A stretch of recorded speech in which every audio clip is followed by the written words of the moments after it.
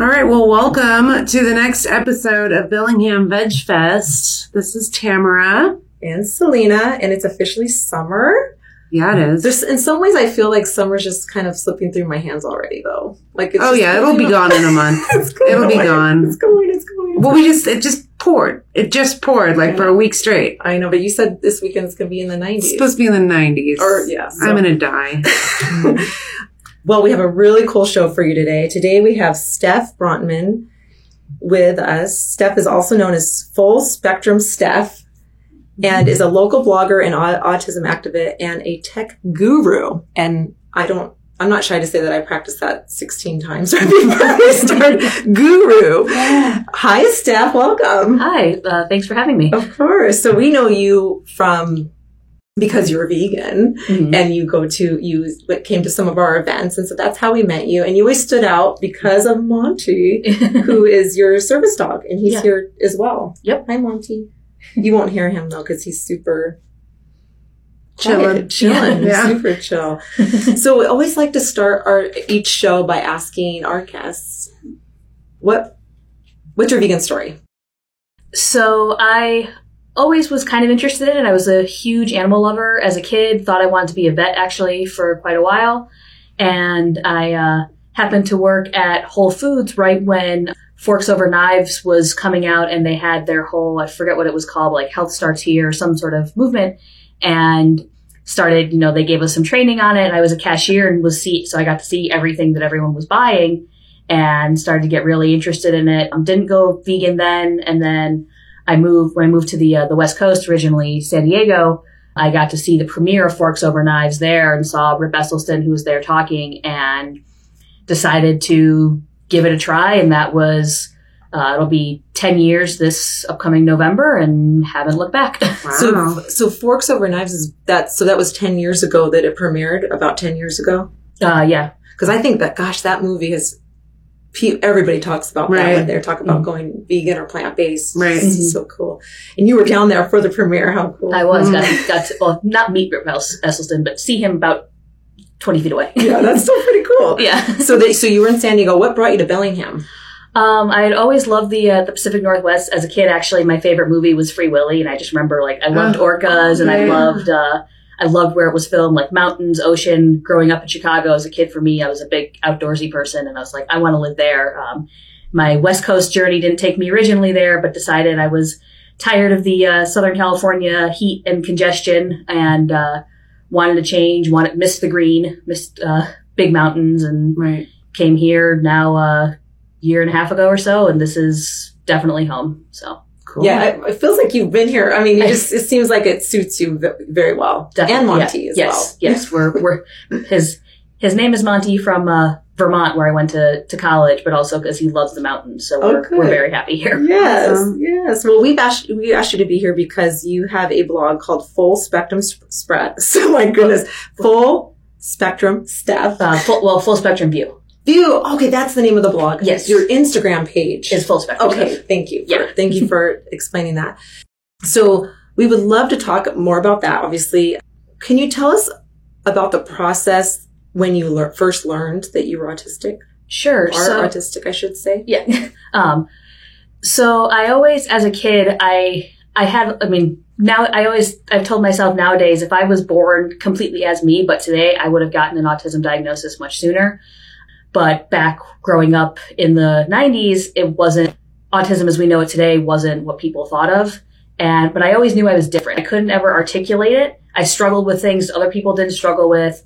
And I kept saying I'm different, but I kept getting the line of, well, everybody's different. Right. And it was actually a former roommate who worked with developmentally challenged adults who couldn't live on their own. And one of her jobs was to help kind of teach them those basic life skills to at least get them semi-independent, things they could handle. And she was talking about this book she was listening to about a guy who was diagnosed as autistic later in life. And I don't know if it was kind of her hinting that maybe she thought I was or what it was, but I listened to the audiobook and I tried to. I couldn't get through it all the way, but there were some things he said that kind of rang true to me, and I started doing my own research and literally just it turns out I was looking at blogs not run by autistic people, but looking at some of the checklists and kind of like, I fit this. And it was kind of literally that light bulb moment of, this is who I am. This is why I'm different. And all these things that I struggled with is like, there's a reason why I did. My brain is literally different, and it all just clicked. And it was like a euphoric moment when I put the pieces together of, there's a reason, there's a method to the madness, as I like to say. It made sense. Interesting. I notice you use the term actually autistic quite a bit. What does that mean?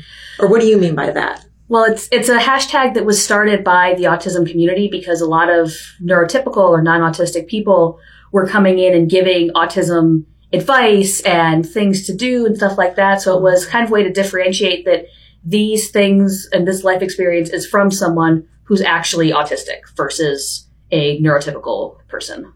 Okay, so people that would claim to be experts, or maybe they are, maybe they've studied autism, but are giving advice or...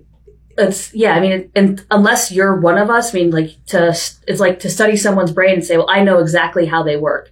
Unless you are autistic, you can't fully understand it. I believe that. I definitely believe that. So why is it important to differentiate between living with autism and being autistic? So, what's the difference? So for the most part, there's a few exceptions of autistic people who say that they're a person with autism, and that language comes from non-autistic neurotypical people. But the autistic community, basically the way I look at it, because my brain loves analogies, is like it's the whole thing of, oh, you're not your disability. But in this case, my entire brain, every single thing about me is because I'm autistic.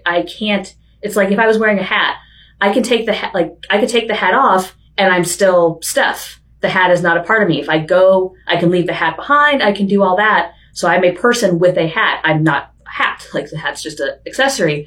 But I can't decide, oh, I'm not going to be autistic today and leave my autism behind, as much as they're in our world. There are times where that would be really helpful. Right. It's not something I can do. If you took autism out of my brain, I wouldn't be me. I wouldn't have had the same life I did. So that's why I am an autistic person. Like autism it impacts everything in my life. Like I don't know what the world would look like if I wasn't autistic. So it's correct for us to say, meet Steph, who is autistic. Correct. Okay. Not living with autism. Correct. Okay. Because I can't leave the autism. I can't say, oops, I forgot my autism at home today. Yeah, that's... Okay, so how old were you when you were listening to this audio CD thing? And do you think that that's typical? Do you think that a lot of people that, that grew up in the 80s, 90s, whatever, and it wasn't really talked about are making this realization in, adulthood? It's a lot more common, especially now with social media in some ways has been a complete blessing for people like me because it's allowed us to connect with others. And there's a lot of people I don't remember exactly how old I was. I'd have to look it up. It was sometime in my 20s. Mm-hmm. I'm in my mid 30s now, but it was late 20s, I think. Right. I see in a lot of my Facebook groups and on various social media channels, a lot of people, in their 30s now, because we were kind of that last generation to not where autism was it's for young boys only, and here's exactly what it looks like and all that. Young boys, what do you mean by that? It was commonly thought of as a men only. Really? Yeah. I did not know So interesting. Yeah. And so that was in the 90s, and then they finally were like, maybe we should explore this a little bit. So, something like that, I guess. Yeah. But yeah, so it's becoming very common, or you get a lot of parents whose children are diagnosed as autistic, and then they start to kind of explore the things in their past. For a lot of them, it was, just like me, you had these experiences in childhood that I almost had blocked out because they didn't make sense. Right. My brain didn't know how to interpret them. And then once I got the autism diagnosis, and it was like, oh, so this is why this happened. And now I've literally had childhood memories come back that now I can understand how they work. So there's a lot of people who come into various groups and they'll say my child is autistic and I've had all the same experiences they have, and I think I'm autistic too. Because the neurotypicals won't say this, but there is actually a genetic component to it. So it's pretty common to have it run in families. So what do you mean the neurotypicals won't say that? Won't admit that? they don't like to think that it's genetic. I didn't think it was either until I read things from actually autistic people. Wow. Yeah. So what's it? Okay. I'm going to this is probably a question I should have asked first, but talk about the difference between neurotypical and neurodivergent. So if you kind of think about break down the word neurotypical, so neuro, your neurology, how your brain is wired, typical, it's like the typical neurology, typical things you understand. And then neurodivergent means you are divergent from that. So neurodivergent is kind of a broad umbrella term that encompasses things like autism, ADHD, dyspraxia, OCD, all sorts of things that are literally fundamentally that your brain is wired differently than the rest of the world. So we're not always discussing autism when we talk about neurodivergent. Correct. It's an umbrella term for any. Correct. Okay. And a lot of people, it's not, you don't have to be, but a lot of those things are, I don't like the word, but comorbidities. They happen, a lot of people will say they're neurodivergent instead of saying I'm autistic and this and this and this, because a lot of times you have more. So I've started moving more towards neurodivergent because I have also ADHD and dyspraxic and a bunch of other things. So it's easier to say neurodivergent. Yeah. Encompasses a lot. Save some time. What's dyspraxia? Dyspraxia, it's basically like most people, if you watch somebody like doing a dance move or things like that, like an workout move, you can follow along, but it's literally, I'll watch them and they'll say like, raise your right hand and do this with it. And I see it, and I basically somehow the signal does not make it. I can't. It's like coordination and balance and copying movements are a real struggle for me. I can do things like I can hike. I like to do things that don't require a ton of coordination or quick movements, but it doesn't matter how many times I watch it. I see what they're doing and it looks simple, and they're like, anyone can do this move.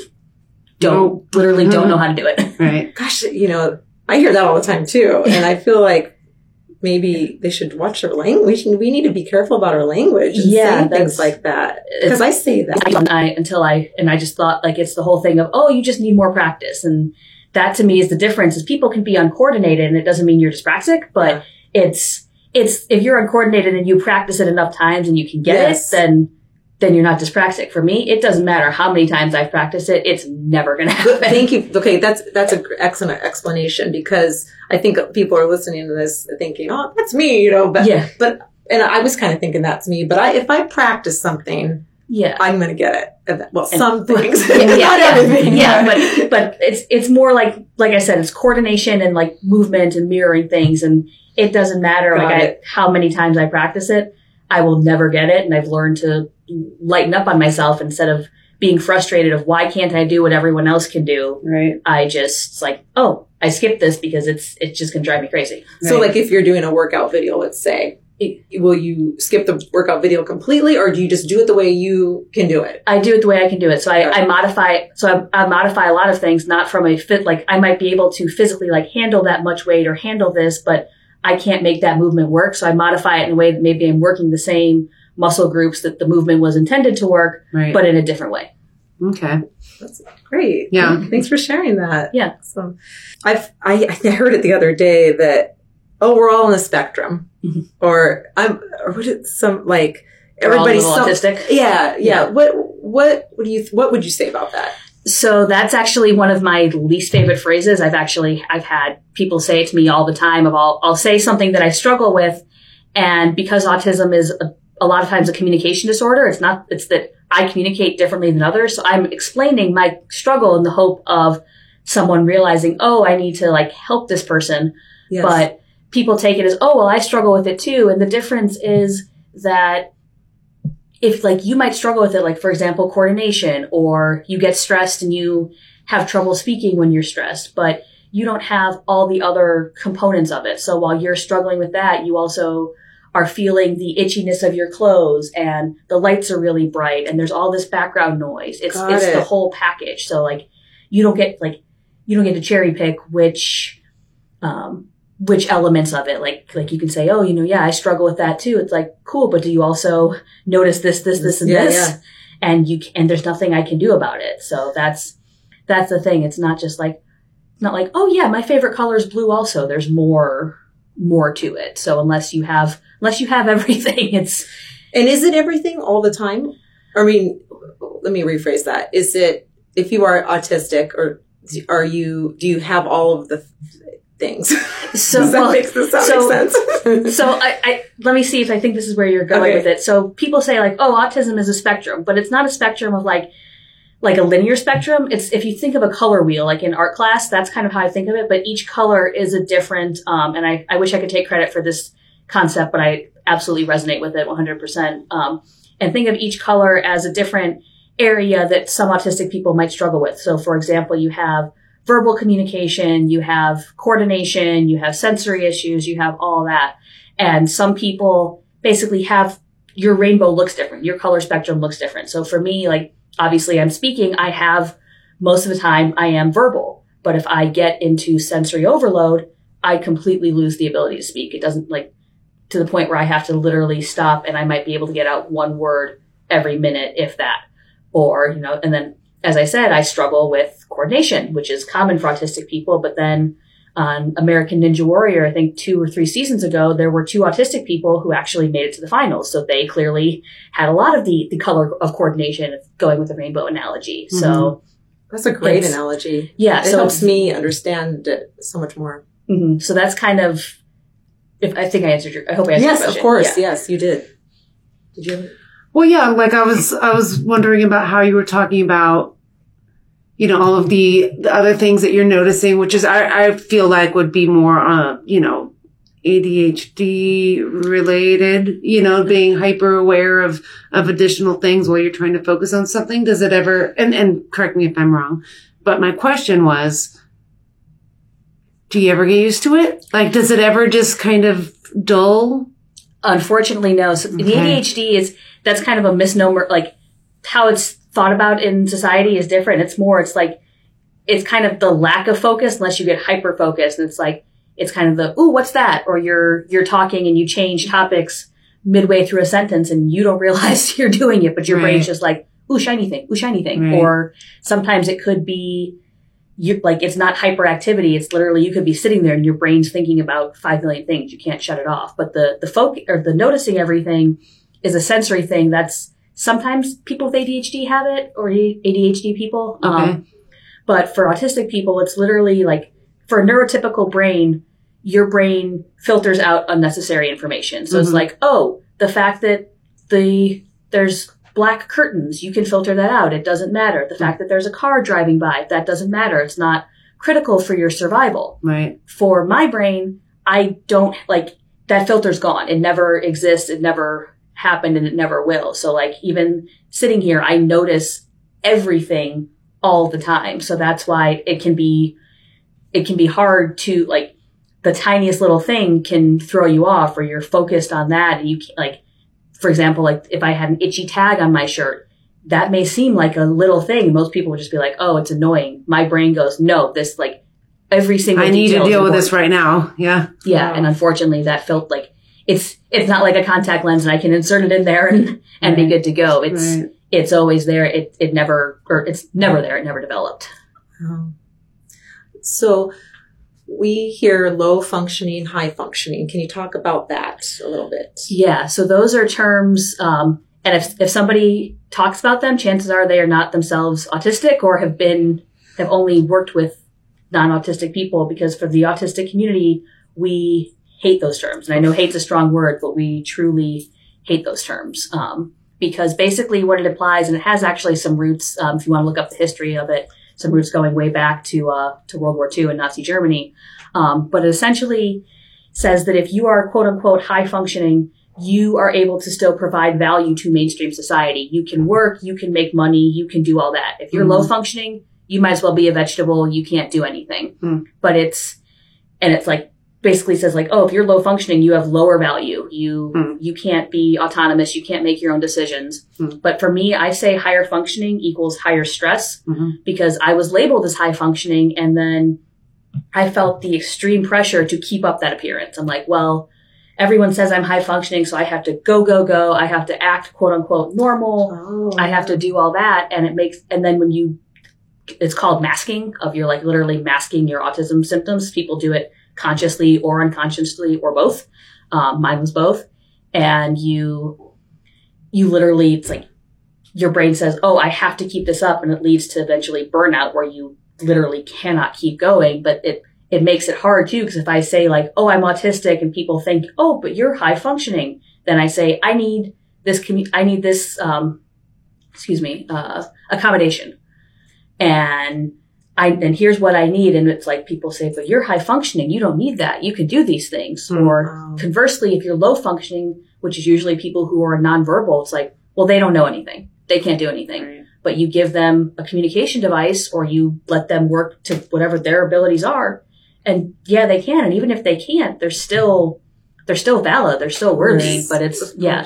Well, so and it kind of goes back to your wheel that you were talking about. Like, it's not a tier system. Yeah, it's a wheel system. Right. Whereas, like, if you are having difficulty in with one sense, it doesn't mean that you have those same issues in some other direction. Yeah. So it's like most people think of the autism spectrum as like a straight line. And right. That's the kind of stereotype, I guess, or the myth that is one of the things myself and fellow autistic people, autistic advocates are working to get rid of, is it's not a straight line. It's not from low to high at all. Okay. Because that's what I always pictured, you know? Because you hear that language over and over, my whole life. Well, yes. Yeah. And that's something that that's part of the Actually Autistic hashtag and things like that, is we're working to get that message out there and to help people understand of like, it's not trying to make someone say like, oh, you're bad for doing this, but it's like, okay, kind of saying now that you know better, do better. Exactly. So get rid of those. Or like in the UK, they have like level 1, 2, 3. They have anything I think it's the UK, anything that's like, that breaks people up into different levels. It's just, I'm autistic. I'm not high functioning. I'm not low functioning. I'm not level XYZ. I'm autistic. Right. And here's what I need. And those needs might vary day to day. So some days I can function just like anybody else and I walk around and everything's fine. Other days I barely am able to do anything because my executive functioning, or what I call the quote unquote adulting part of my brain, is gone. I can't, like, on a good day, it might look like wake up, go downstairs, take my dog out, and it's steps like that. On a bad executive functioning day, it's okay, open my eyes, get out of bed, walk down the stairs. Wow. Like, you literally have to break things down, and even the seemingly smallest task can seem insurmountable. So those days vary. Okay. So what controls what kind of a day you're having? I wish I knew. Right. You just wake up and you're just like, I'm just not feeling 100%, it's not even. It could be like that little things have kind of culminated and that like you've had all these little stressors, like, and it could be even something as simple as like a change in routine of, oh, I was supposed to have this meeting at 7, now it's 7:30. So that throws off your entire routine, which in my brain, but it's hard. The ADHD side goes, no routine, spontaneity. Then the autism side goes, routine now. And those two clash. But when I do have a routine and it gets messed up, it can ruin my whole day. My ability to function goes out the window. And other times, it's things I'm not aware of. Maybe I had to do a lot of, like, if I had to do a lot of tasks the day before, I might be just completely wiped out, or I wake up and whatever's going on with my brain that day, it's just, nope, adulting is not happening today. So what do? You just kind of buckle down, or do you still try to, do you just decide not to do any chores that day and just kind of stay at home base, or? I do what I'm able to handle. And that's what part of my autism journey is I've learned to give myself permission. And fortunately, those around me can understand and advocate for my needs of, this isn't going to happen today, because there's fighting through it will just lead to a meltdown. And a meltdown is, it looks like a temper tantrum sometimes, but it's literally it's if you have a Mac computer and you get the spinning wheel of death, it's like, it's done. That's how my brain feels, is I can't do anything. Meltdowns can be a not pretty thing to see. And when I push myself, that's what happens. So I've learned I can start to feel those, and my service dog also alerts to when those things are happening. But it's, the autistic people, when we push ourselves, that's what happens. It's not sustainable. Thank you for sharing all of that. Yeah. So sounds like there are terms language is ever changing, and we know it. So those are some terms that we should avoid, right? Low and high. Are there any other terms or words that you can think of? Only other one would be Asperger's. Okay. That's not actually not even a diagnosis anymore. It used to be the high functioning autism, and that's what I was originally diagnosed as and identified with, is Asperger's syndrome, but that's actually also has its roots in Nazi Germany. You can look up the history of that if you want to know more, but some people still use it, but I know most autistic people are trying to shy away from it. And one other one, it's not a word, but the puzzle piece symbol is, it was actually started as, by this organization. I'm not going to name their name, but, they're not well liked by the autism community because they are run entirely by non-autistic people and actually seek to cure autism, which for me, if you're curing autism, you're eliminating me. And the puzzle piece, I at first thought it was great. I'm like, I love puzzles. But I realized, well, autism it's not just a piece of me. So that's not a good analogy. Mm-hmm.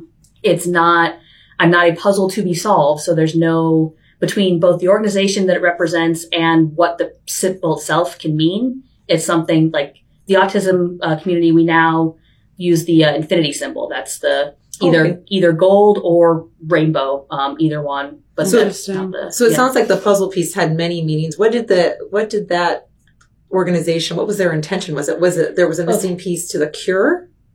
Well, they still exist. Okay. But they. Okay. Yeah. I gotcha. Yeah. So they, I think it's, just like autism is a piece of that was one of their things. Like autism is a piece of who you are, but it's not your whole thing. Kind of like living with autism. Yeah. So it's kind of that same. Yeah. They're the ones behind the campaign of Light It Up Blue and all that. And it's, again, there's tons of great organizations out there, but that are run or at least have people working for them who are actually autistic. But this one in particular has none. And again, they seek to cure autism, which it's like, so you want to eliminate people like me? No. Yeah. We don't want that. Well, maybe you can share some of those links to some of the organizations that you do recommend, and we can put them in the footnotes. Absolutely. Yeah. There are some great ones out there for sure. So for people who are running businesses or organizations out there, what are some things that they can do to better help the experience of someone who has autism or is autistic? Is autistic. So definitely one of the things is to recognize that it's an invisible disability, I guess. It's a disability in the sense of in our neurotypical world, it can be a disability in itself. It's just who I am. But to recognize that it's not visible. So if somebody is acting differently or in a way that you may not understand, just realize they might be autistic. Lighting is a big thing. Like, for example, in the big box stores, I shop at Target versus Walmart because Walmart's lighting is very harsh and very bright. And even with the hat on, it's instantly sends me into overload. So lighting's a big thing. I know in the UK, I've never seen it here, but they have some grocery stores there have autism shopping hours where they literally, they dim the lights. Wow. They turn the music down. Things like that. And even it sounds like a little thing, but it would be really helpful to get a notice of when stores rearrange, because I know in my, when I go into places, it's hard for everybody, especially for me. Grocery stores I like them, but they can also be really overwhelming depending on the store. And if I go in, I have my routine of this is here and this is here and this is here. And if things are moved and I don't know about it, it's incredibly disruptive. And it also then might mean I have to go ask somebody, which if I'm having a really rough day, the last thing I want to go do is talk to a person. So now I have to go talk to someone. And then I guess also just be inclusive. Like my service dog, you'll see him pop up on my social media and on my blog. He's a little white fluffy dog and he doesn't look the part of the typical lab, German Shepherd, Golden Retriever. So also I get a lot more questions about him, but just recognizing that not everybody needs a dog who is big and can support them. Right. He can do the same tasks. He can do his tasks just fine, but it's also kind of the joke, don't judge a book by its cover just because someone might come in with a little dog or something like that. Mm-hmm. If the dog's not behaving, then question, but just because he doesn't look like the standard dog, the standard service dog, I don't need 5,000 questions. I don't need you to be following me around the store or things like that. I'm sorry that happens. It does. And it's usually by customers than more than employees. Right. Wow. Had some people and then when they can tell I'm getting stressed, they just keep asking questions, and stores don't come to the rescue and say, you need to stop. What? Yeah. If you do that out there, please stop. That's ridiculous. Yeah. I'm so sorry that happens. Yep. I know that service dogs come in all sizes, Right. breeds and mixed breeds, Right. and I even met a service bunny. No, maybe one. Yeah, bunny. So By law, service animals can be a dog or a horse, a miniature horse. interesting. The other ones are all emotional support animals. Okay, that's the difference. Yeah. Emotional support. Yeah. Service. He's working. Got it. Mhm. Yeah. Got it. Yeah, task trained versus just general support. Got it. Mhm. They should Yeah. all be allowed. Right. I have an emotional support animal. Penny. Penny. Mm-hmm. Yeah. So tell us about your blog.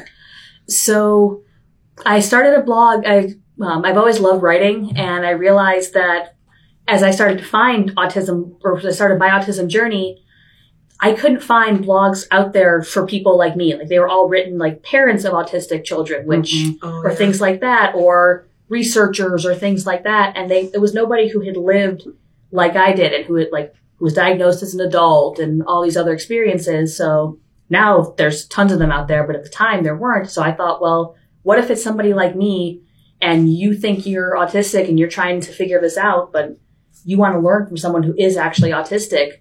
So I set out to do that, and I came up with the name Full Spectrum View because I take it's kind of a play on words, and then I take like spectrum, obviously autism spectrum, but it full, and then it encompasses my whole life, but I also use it as how I view the world fully. And it's kind of, I use one of my taglines of how I describe it is like, I love to travel, I love to do this, and things that you don't think of autistic people, they're not portrayed as doing or as being interested in. So it's actually from the show Little People, Big World, back in the original seasons. The mom says a comment in the, the intro, and she says, we can pretty much do what everyone else does, but just in a different way. And that's how I look at it, is I can do pretty much what anyone else does, but in my way. Mm-hmm. So maybe it's, I have Monty with me, or I have a fidget toy, or, I do what I need to do what I want to do in the world. You do a lot more too. Getting to know you over the last few months, I've learned that you do a lot. A lot of stuff I can't do. So people can find you on Instagram. Yes. As Full Spectrum Steph. Yeah, Full Spectrum Steph. On Facebook also, if you just search for Full Spectrum View, you'll see the Facebook page for the blog as well. So give us some examples of the blog articles that you have.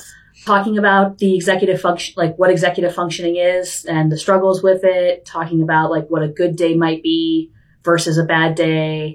Talking about my service dog.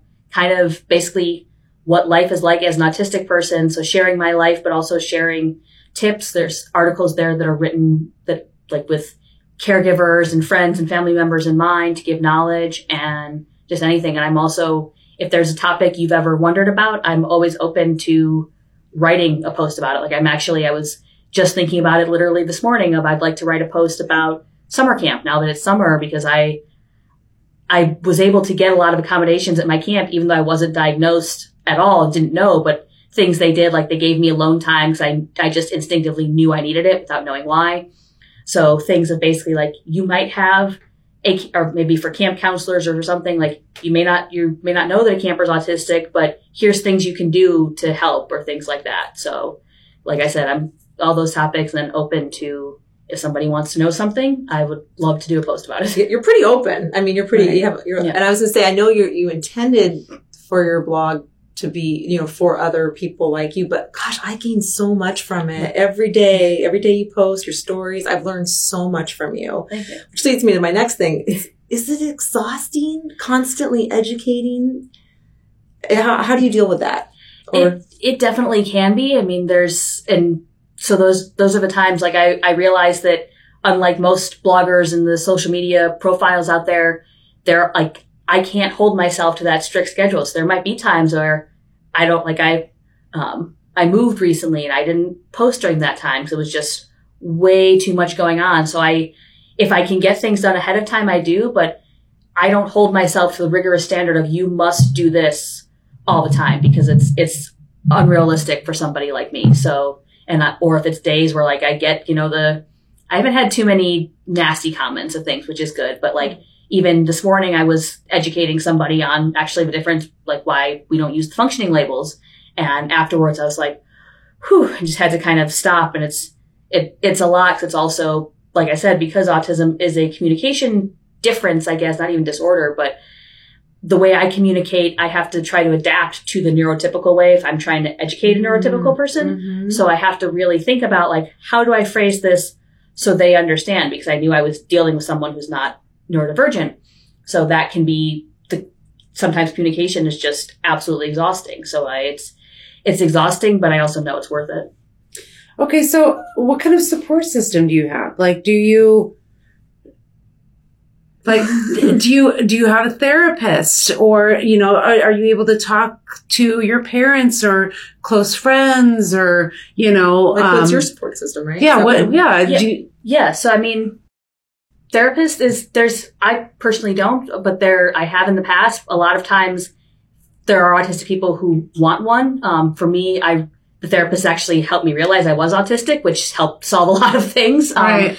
But a lot of therapists don't fully understand being neurodivergent. So a lot of autistic people have jumped around because their therapist doesn't get them or tries to literally put words in their mouth of, oh, you really mean this. It's like, no, or you don't know how to say no. So you're just like, sure, and go along with it. But other than that, a support system, I'm fortunate that I do have my parents who support me and have been on this journey with me and are learning that this is who I am. So they're in my corner, which is really helpful. Huge. There are autistic people who don't have that. So I'm fortunate.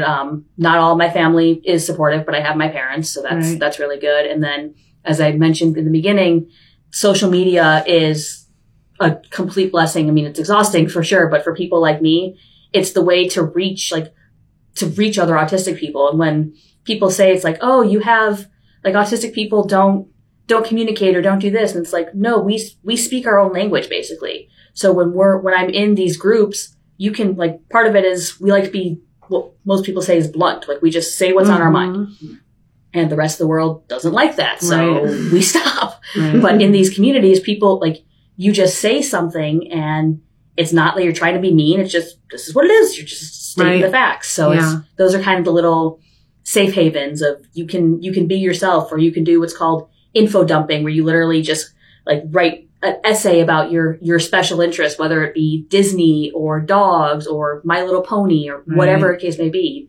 And people, even if they don't get it, they're just like, that's awesome. It's completely supportive and no judgment. Right. Yeah. And I bet you are part of other people's support system with your blog. Not bet, I'm sure of it. Yeah. I mean, I haven't had, I actually have had the people who've read it have been primarily, neurotypical, but I know that I've gotten a lot of positive feedback from people of like, I didn't know this, or I didn't understand this. So, or like, oh, like I have a coworker, I have a friend, I have a cousin who we just found out is autistic, and this really helps me understand them. So yeah. So beautiful. Thank you for doing that. Yeah. That's great. So tell us about your business. So the unemployment rate among autistic people is really high because we don't get accommodations in places. So I kept trying the traditional route for a while. If my old boss hears this, it was great working for you. But I realized that it just wasn't for me. I needed something that was more flexible. So in addition to some other work I've done, I started up a business where I build websites and Shopify stores, online stores, and also do virtual assistant work. So basically any small task, whether it's you need me to build you a spreadsheet or kind of anything that somebody doesn't want to do, transcription, whatever, you name it. I can help with that, whether it's a one-time project or an ongoing event. That's awesome. We'll share that for sure on our page. We have lots of businesses that follow us that might need your help. Sure. So what's next for you? Just my goal is to continue to grow the autism advocacy, the full spectrum line. My company's actually full spectrum development because I feel like I bring like I said, I'm autistic even when I'm building a website. So I bring a different way of building it, but just kind of, I guess, the full spectrum umbrella of things, and like growing my advocacy and working with other autism advocates that are out there. That would be my goal. I'm also working full time for my dad actually at the moment, which I love that work. Full time? Well, how do you do all this? Not full time hours, but I understand. Yeah. Yes, I know what you mean. Yeah. Yeah. Wow. So yeah, fortunately, that's given me the flexibility. But my goal is the advocacy work because it is one of my special interests. I love doing it. I love talking about it. I mean, it's my life. It's all I know. So if I can get that message out there to more people and maybe have someone who reads it and it's like, oh, I relate to that, or something like that, then yeah, absolutely. Yeah. Do you have any more questions, Tamara? No, this is really great. I mean, I always have more questions, but we'll chat. We'll chat. Would you be, if we had listeners that had questions after this, are you open to answering those questions? Yeah, absolutely. Okay. The best way would be send me a DM at my Full Spectrum Steph, and I'm happy to answer your questions there. Awesome. So that was where they can find you on Instagram. Now for your business, though, the website is fullspectrumdevelop.com. The full business is Full Spectrum Development, but the website is fullspectrumdevelop.com. Perfect. We will link that as well. Wow. Thank you so much You're welcome. for being here. You're welcome. Yes. Awesome. Thank you.